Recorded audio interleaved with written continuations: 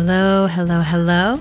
Welcome back to Octavia's Parables, our podcast where we are reading Octavia E. Butler's classical text, one chapter at a time. We are in Mind of My Mind, chapter 8. My name is Adrienne Marie Brown, and I'm here with my brilliant co-host. I'm Toshi Regan. Mm-hmm. Yay.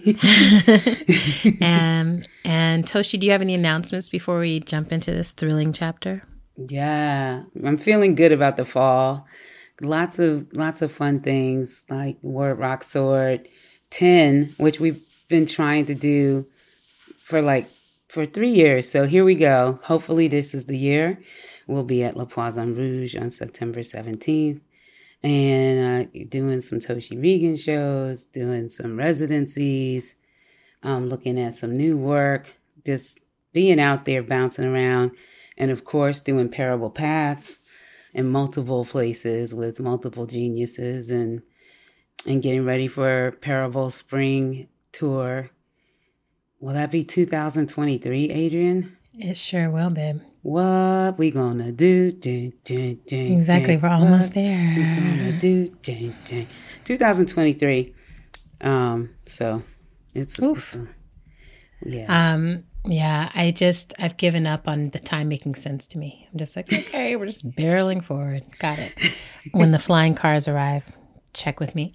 So I think for the fall, the most exciting things that are happening, Sonia Renee Taylor and I are running this institute called the Institute for Radical Permission. And for those who may have missed the sign up, it was a 1,000 person only sign up for this initial experiment of it, because we were like, that's what we think we can hold and still give people an intimate experience with each other. But it's incredible. The content is absolutely stunning.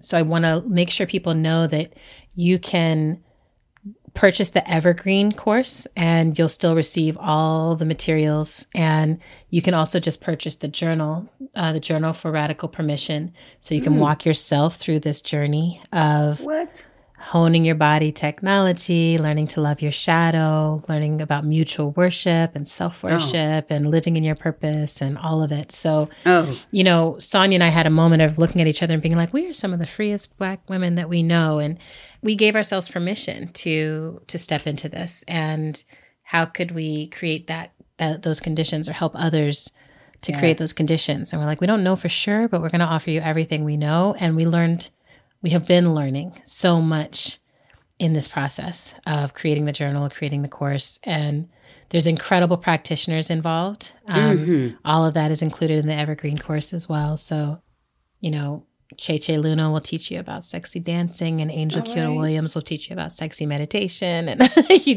everything in between. So, all right now. Yeah, that's the thrilling thing happening over there. All right. So here we are. Chapter 8, Mary is stepping into her power, forming her pattern, learning how to hold it and control it. Mary is doing all of those things. And she has just called the big family meeting. She has been threatened with violence, not once, but twice. Like, let's kill Mary, let's kill Mary. And here we are in chapter 8, where she let everybody know, like, that's not going to happen. And this Seth Dana comes up to Mary and says, hey, don't you think you should have done that 2 weeks ago when we all arrived here? He's like, let them know who you are. Yeah. And Mary's like, I don't know. I didn't, and this is 2 weeks. It's so deep. But Mary says, even in that 2 weeks, she really didn't know enough to be able to control, not like killing everybody if they had attacked her.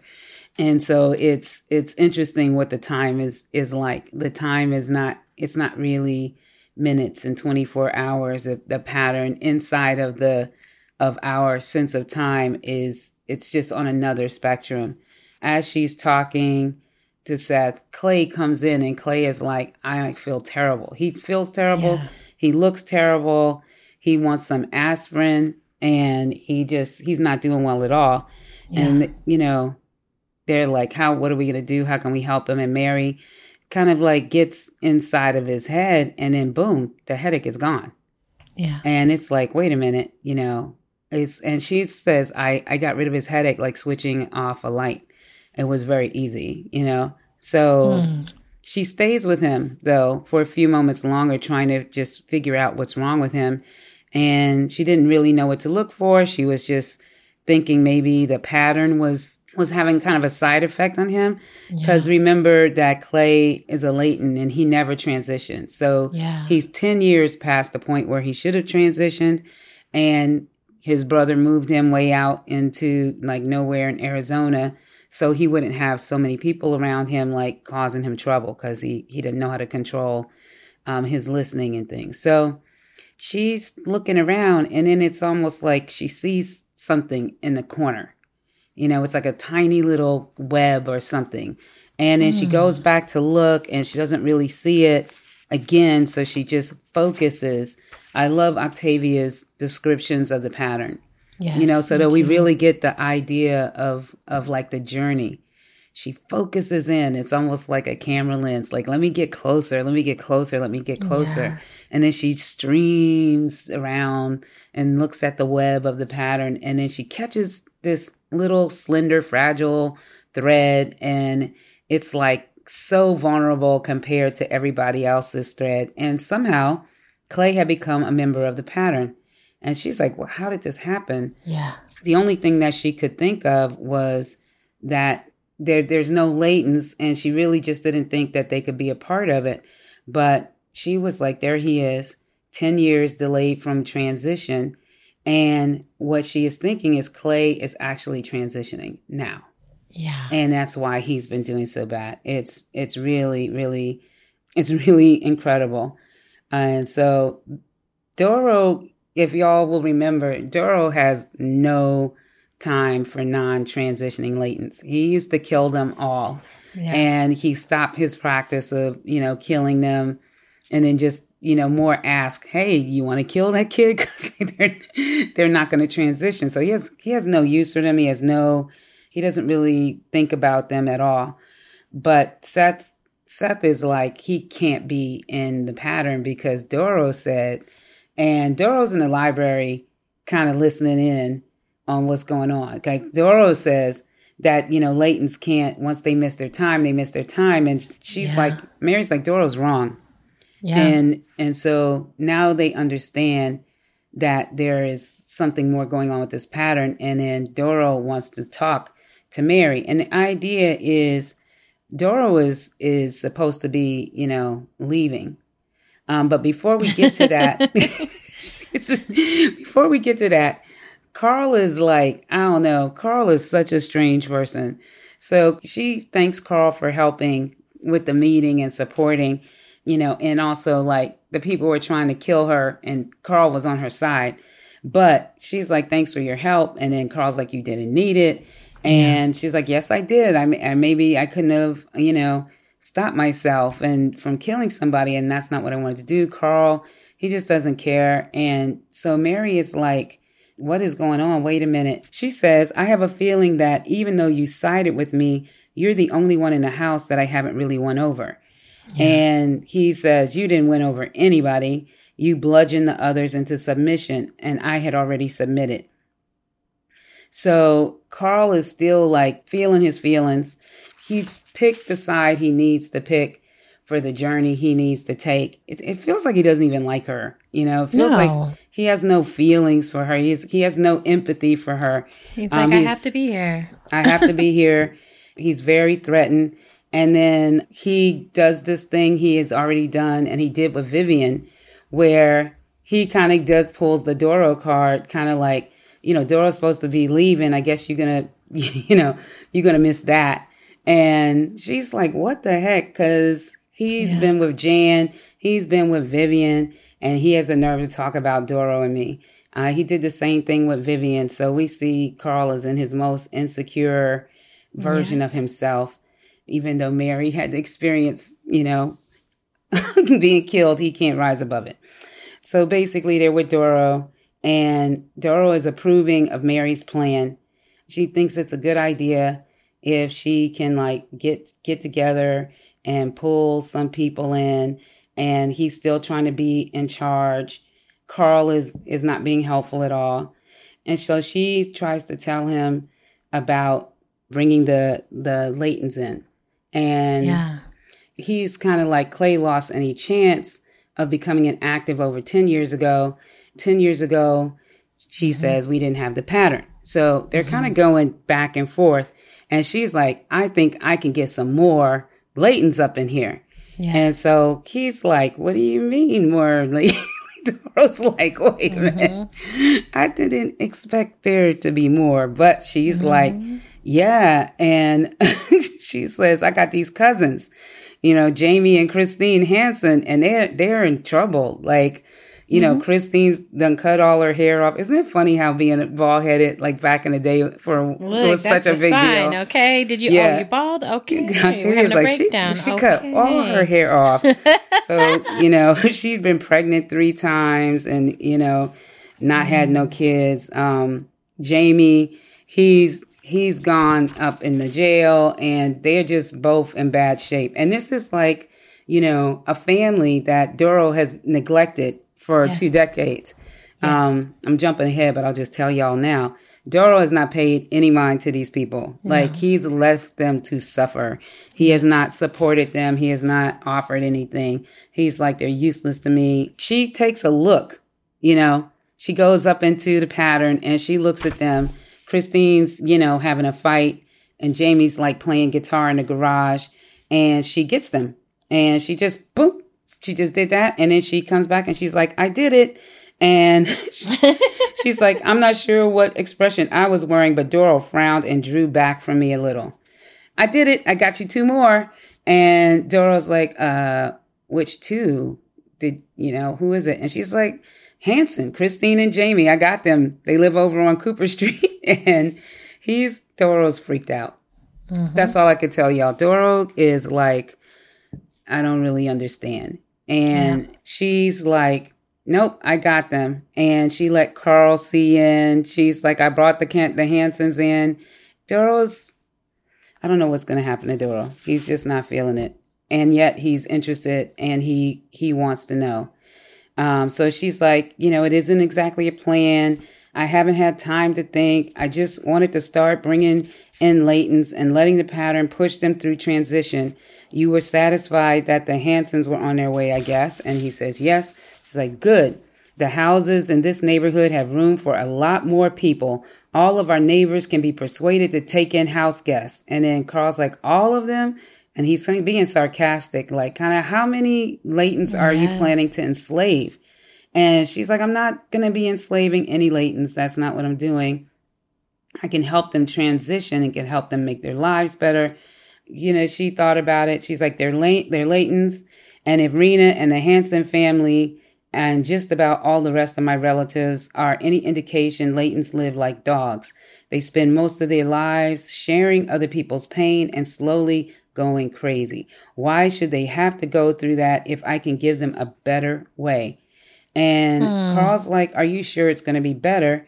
And she says, how many Laytons do you imagine burn the hands off their kids like your mother did, or worse?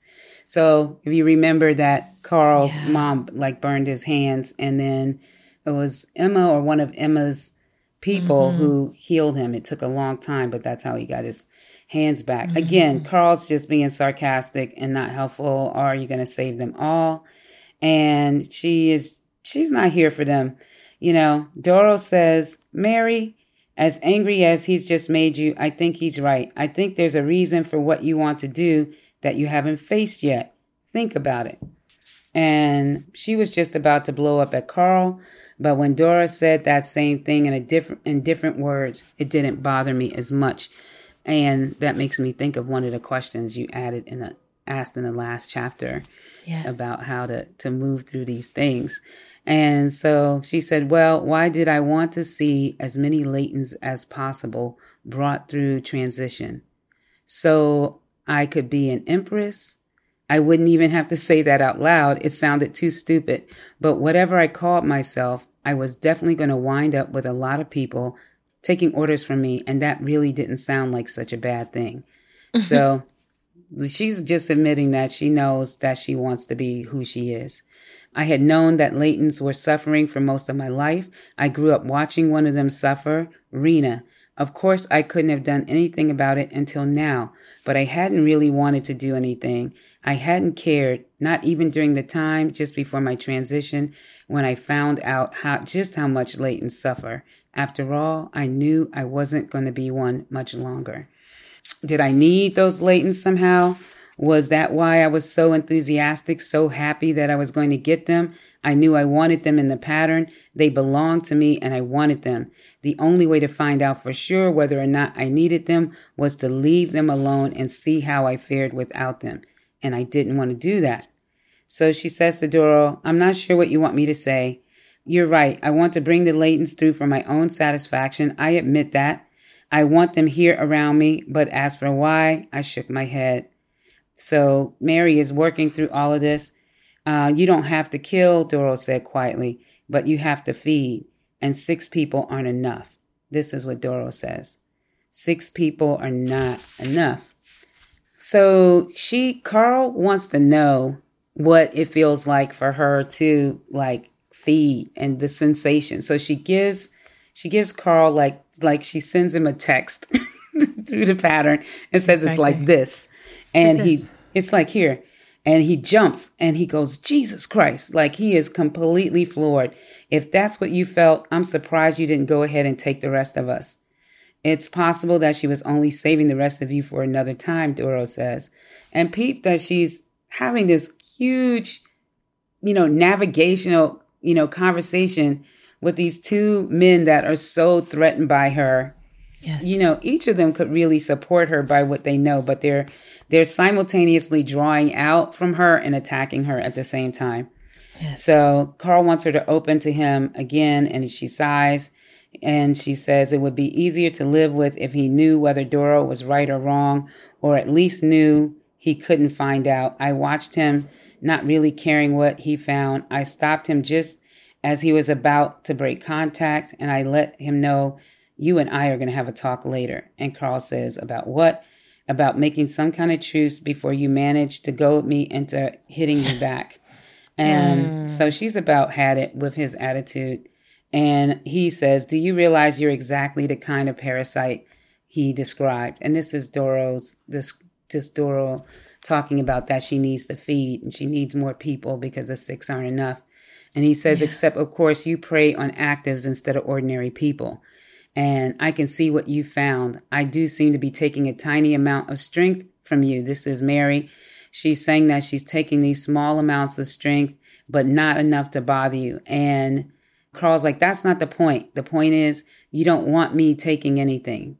Do you have to be told that I don't know how to stop it anymore? That's Mary. So Mary and Carl are having a fight. And the fight is over the fact that the being that she is does need to draw energy from the pattern and from the people in the pattern.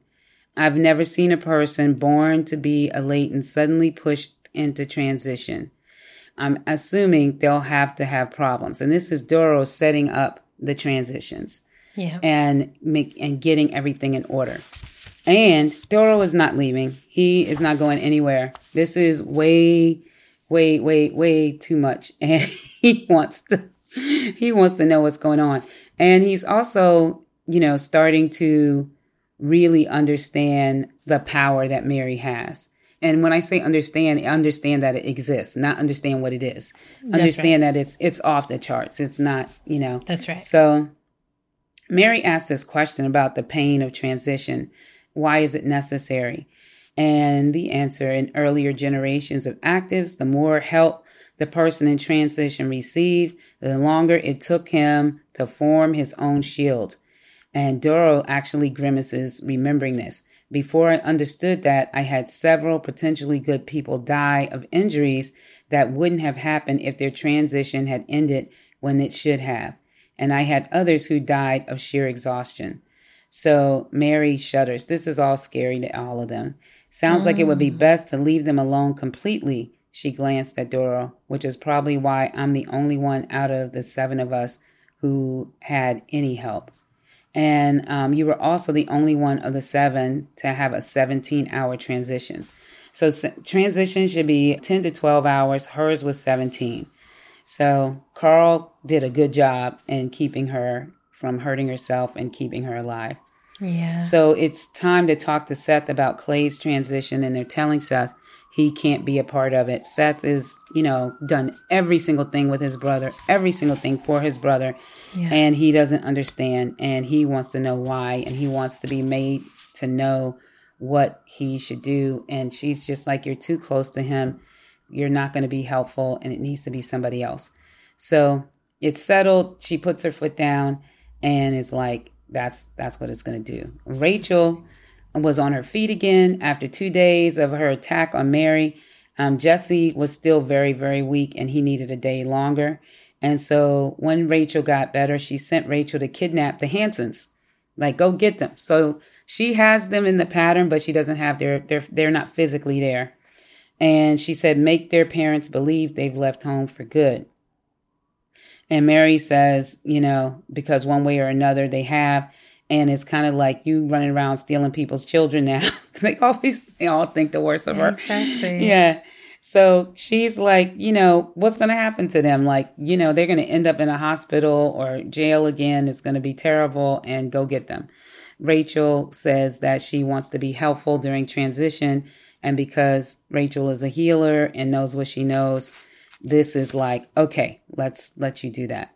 So Doro contemplates all of what's happening. Mary notices that Doro is always around now. Doro was like about to leave, and now Doro's stuck to her shoulder.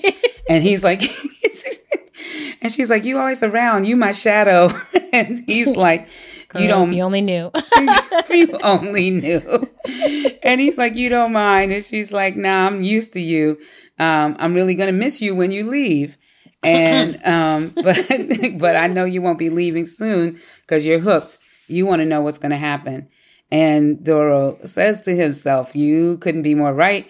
And she couldn't be more right. And it wasn't just the 3 coming transitions that he wanted to see. They were important, but Mary herself was more important. Her people were submitting now, all but Carl, and she would overcome Carl's resistance slowly. Doro wondered what Mary would do with her people once she had subdued them. Before she discovered Clay's potential, she had probably wondered herself. Now, though, Doro had reworded Carl's question. How many Laytons did she think she wanted to bring through? All of them, of course, she said. All of them. Now Doro was waiting. He didn't want to put limits on her yet. He was hoping that she would not like the responsibility that she was creating for herself. He was hoping that before long, she would begin to limit herself.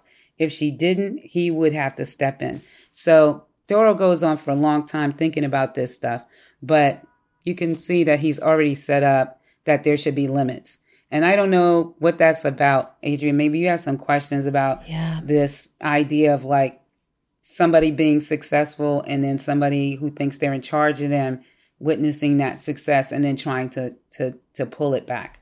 Oh, yeah. Oh, yeah. So the cousins, Mary gave Carl charge of the bald girl cousin, Christine. And then probably she wished she hadn't because Christine is fine with her bald head. She looks great. Mm-hmm. And she gave, Christine and Jamie a single intensive session on the telepathic indoctrination. And she gave Seth Jamie. So the Hansons are in, and this is the transitions. Jamie went into transition first, about a month after he moved into the Larkin house. He was young, strong, and surprisingly healthy. He came through. He had sprained his wrist and blackened one of Seth's eyes, and he broke the bed, but he's all right. And Clay, who should have been first, was next. He came through in a short, intense transition that almost killed him. He actually suffered heart failure, but Mary got his heart started again and kept it going until Rachel arrived. Clay's transition was over in 5 hours. It was a burst of thunder, or mini thunders. And it left him with none of the usual bruises, and strange because Mary did not try to restrain him with her own body or tie him down. She simply paralyzed his voluntary muscles, and he lay motionless while his mind withered through the chaos. Clay became an active, but not a telepathic active. His budding telepathic ability vanished with the end of his transition, but he was compensated for it, as we soon learned.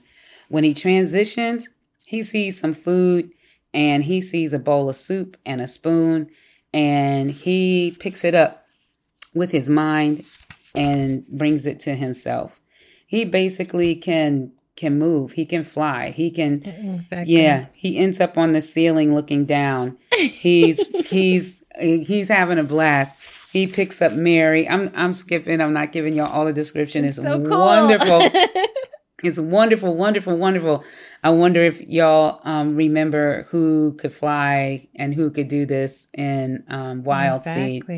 So he is so happy. He is not attached to the pattern, and he can go, and he is ready to get out there and be on his own. He's like, I'm going to go back to Arizona. I'm going to raise myself a few cows and maybe a few kids. And good luck, says Mary softly. And he's so happy. He grins at her. He says, you wouldn't believe how easy this is. He lifted her clear off the floor, brought her up to his eye level with him. She gazed at him unafraid. He said, what I've got is better than what you got. And he's joking. No, it isn't, ma'am, but I'm glad you think it is. Now put me down. So this is a beautiful thing. Doro goes on to explain a lot about the ancestral line of people with this particular gift. So Christine Hansen came through in an ordinary transition, perhaps a little easier than most. She made more noise than either of the men because of the pain. Even slight pain terrified her. So she had a hard time. She was screaming and she was doing all of the things that you do in transition, but like louder than anybody else. And Rachel, it was possible that one or both of them might learn to heal. And it was possible that they, Rachel and Mary, might be very long lived. So these cousins' lives have completely changed.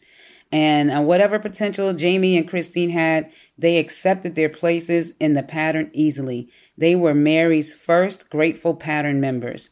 And their membership brought an unexpected benefit that Jesse accidentally discovered.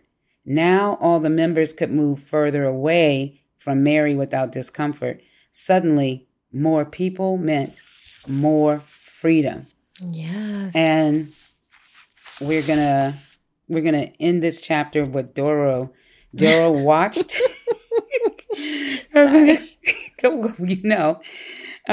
Doro watched and worried silently. The day after Christine's transition, Mary began pulling in more of her cousins. Honey, Ada, who knew a few of her relatives, began trying to reach out to them in Washington. Doro could have helped. He knew the locations of all the important Layton families, but as far as he was concerned, things were moving too quickly. Even without his help, he said nothing. He had decided to give Mary 2 years to make what she could of her people. That was enough time for her to begin building the society she envisioned, what she was already calling a patternist society. But 2 years should leave Doro time to cut his losses if it became necessary without sacrificing too large a percentage of his breeding stock. They were a people who belonged to him since Mary belonged to him, but they were not a people he could be a part of. As Mary's pattern brought them together, it shut him out. Together, the patternists were growing into something that he could observe, hamper, or destroy, but not something he could join. They were his goal, half accomplished. He watched them with carefully concealed emotions of suspicion and envy.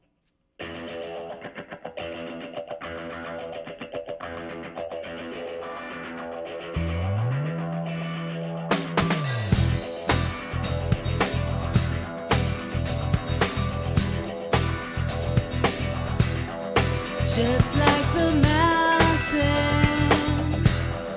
not like the sea.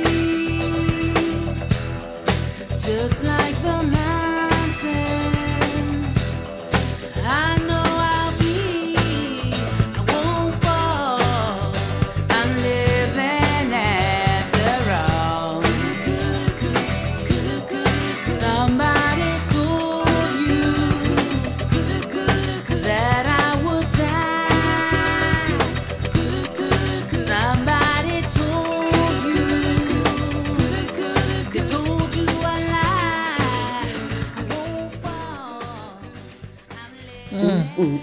fall. Chapter 8. Chapter 8. And this is also the end of part 2. That's right. Mm-hmm. Wow, delicious. Thank you, Toshi. Oh, That's my a really good goodness. summary. Yo. You always do such a good job with so much content. So much, y'all. I left out things. I'm just letting you I know. mean, you left out whole movies worth. Hint, hint. Mm-hmm. I just feel like, I mean, not even a subtle hint. I just feel like the pattern of series could be like a 10-year, 15-year television show easily and just continuously satisfy.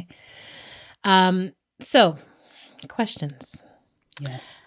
Why does it calm people to know Mary's power and boundaries? Like when it kind of clicks for people, like, oh, she's not trying to kill us. Like, you know, like what's starting to calm and land for people, right? This chapter is like, there's the explosive energy and then folks starting to be like, okay, wait, like maybe we can trust her or maybe we can trust her to a degree.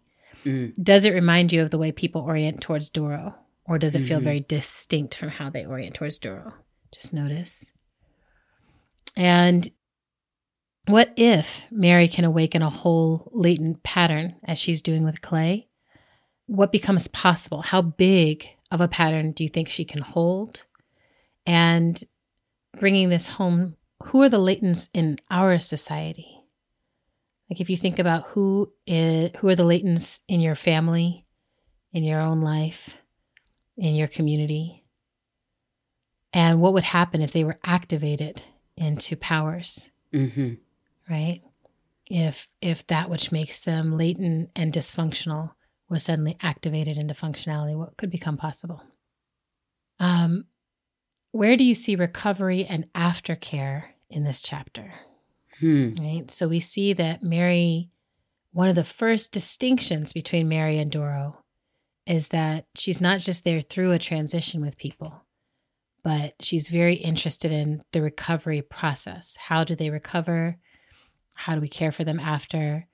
How do we start connecting, right? With Rachel, she's like, okay, was that enough? Right? And she's actually really gracious, right? She's like, okay, so find your job, find your position, you know? There's recovery, there's aftercare. She's caring. Yes. She actually cares. Right? Now, when Doro reminds Mary that she's actually in service to his vision, Right. what is he sensing there? Right? What is he attending to? Is there any aspect of, do you buy it? Is he trying to help her navigate her own shadow? Is he still trying to operate as a mentor in some way? Or is he just trying to keep her small? Right?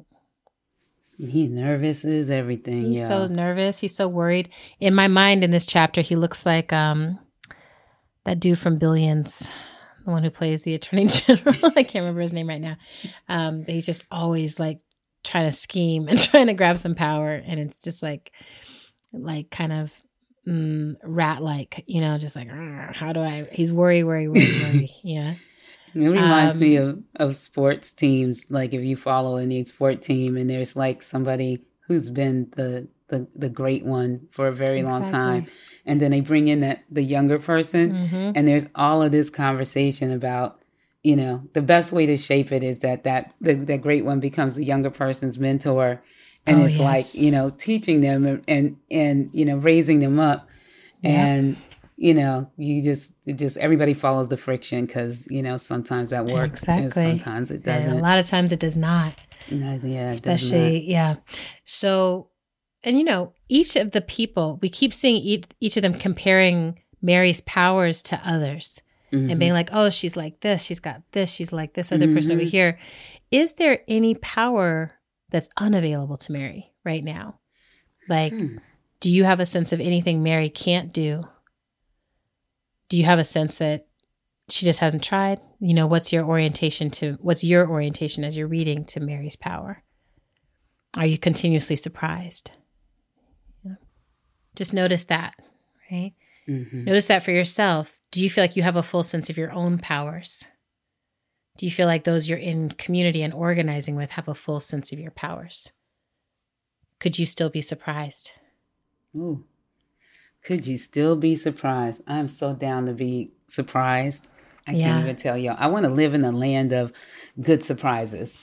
Me too. Me too. I feel like this is one of the things when I see people who sort of reach the pinnacle of one aspect of career and then they're like, but wait, I'm a painter, or something. It's just sort of like, oh, it's not necessarily a surprise, but I think there can be a surprise at how excellent it can be. Now, I also wanted to wonder if anyone was noticing the harm reduction in this chapter. So, the framework from harm reduction, one of the ones that I love, harm reduction is a model for dealing with active drug use primarily. And one of the things it talks about as a model is drug, set, and setting. Like, what is the drug you're using? What is the mindset that you're in? And what is the setting you're in where you're using it?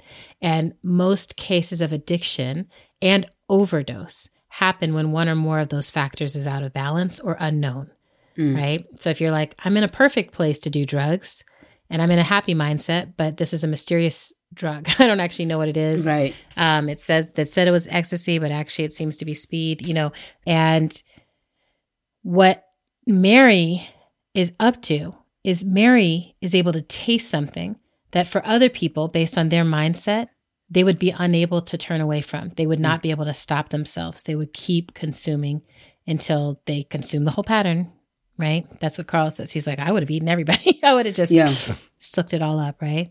But Mary's able to taste it and control her access to the substance with a long-term view of like, oh, if I dose this appropriately, I can have more.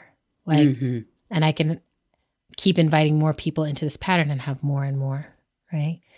And this feels like one of the first places where we can really get a distinction between Mary and Doro in terms of their capacity to handle the drug, right? Because Doro is like, I just will consume it all. Yeah. Yeah. From the very beginning, his gift was always one where he's like, I just consume the whole thing. Now, Mary doesn't know yet what it tastes like to get that high. Yeah. She has never done a full consumption, so she doesn't know. And we don't know what will happen to her when, if that moment comes. That's right. Right. But right now we're seeing this sort of harm reduction of her being like, well, this substance is great. I want to make sure I can do this for a while. Right. Now I have this question because this Doro edging and teasing that he's about to leave, right? Doro's like, I'm leaving. No, I'm not leaving. I'm not leaving. I'm leaving. If you were Doro, why would you leave? Right? You've been trying to develop this particular thing forever. And yet, as soon as it starts coming into formation, you're like, I'm going to leave, right? So, I found myself asking at this reading in a new way. Like, I'm like, why is he determined to leave and playing himself because he keeps staying? Is it part of his mechanism for staying distant from his pattern, right? That he's like, I'll never get overly involved because I don't stay anywhere long enough to do so. Does it protect him in some way? Did he underestimate how interesting the Mary experiment would be? I think that's a big part of it, right? Is it his fear that's keeping him there? But yeah, why would he leave? I wouldn't. I don't know, because he's definitely being that person who says they're going to leave the party. Exactly. And they're like, yeah, I'm about to go get my coat. Oh, like, almost like waiting for somebody to say, no, stay longer. Like, we need you. And it's so weird. It's what he's already built with everybody. Everybody's so used to him coming and going on his own terms. They never get to be in control of that. They can't even want it. It's Anyanwu is the only one who really ever got to say like, no, why don't you stay a couple more days or something like that? Small things. Yes. I think so many things are happening for him. And he's got nobody, he's got nobody. Like he has nobody. And I think this is where, Doro as the mascot of toxic masculinity, this is where his game starts to fall apart, right? And we've only seen that happen to him once before with Anyanwu, where he was like, he didn't actually want to leave. And he didn't want her to leave. Now with Mary, he doesn't want her to die, right? Yeah. But he also doesn't want her to do whatever she's doing. Like he's like, he keeps thinking in his mind that he is in control. Yeah. And so leaving normally is the way he exerts control. In this case, staying is going to be the only way he might exert control. Right? Again, check and see if that resonates with anything you've experienced in your own life. Yeah. And really ask yourself, what are the kinds of power currently represented by Doro and by Mary? Right? Doro is representing a singular power, and Mary is beginning to represent something collective. Like she wants to form community, wants to form network, and not for the sake of just using them. Like there's something in her that's like, I don't want them to suffer anymore. I think we can liberate them all from suffering. And so Doro's never thought about those people. No, he's like, they didn't work. That's my Petri dish experiment, 473. Yeah. Final couple of questions here. You know, Doro talks about how easy it is for him to control Mary because she loves him. That the only thing for someone as powerful as her, the only thing that really gives him the power to control her is that she loves him. Have you ever seen someone be easy to control because of love? Have you experienced this? Right? And how did it play out over time? Right? Does it ever work over time? You know, do you keep loving someone who is controlling you? Yeah. Seeds. And what is the danger of Doro's envy, right? We close out with Doro starting to feel suspicion and envy over this network that he cannot join.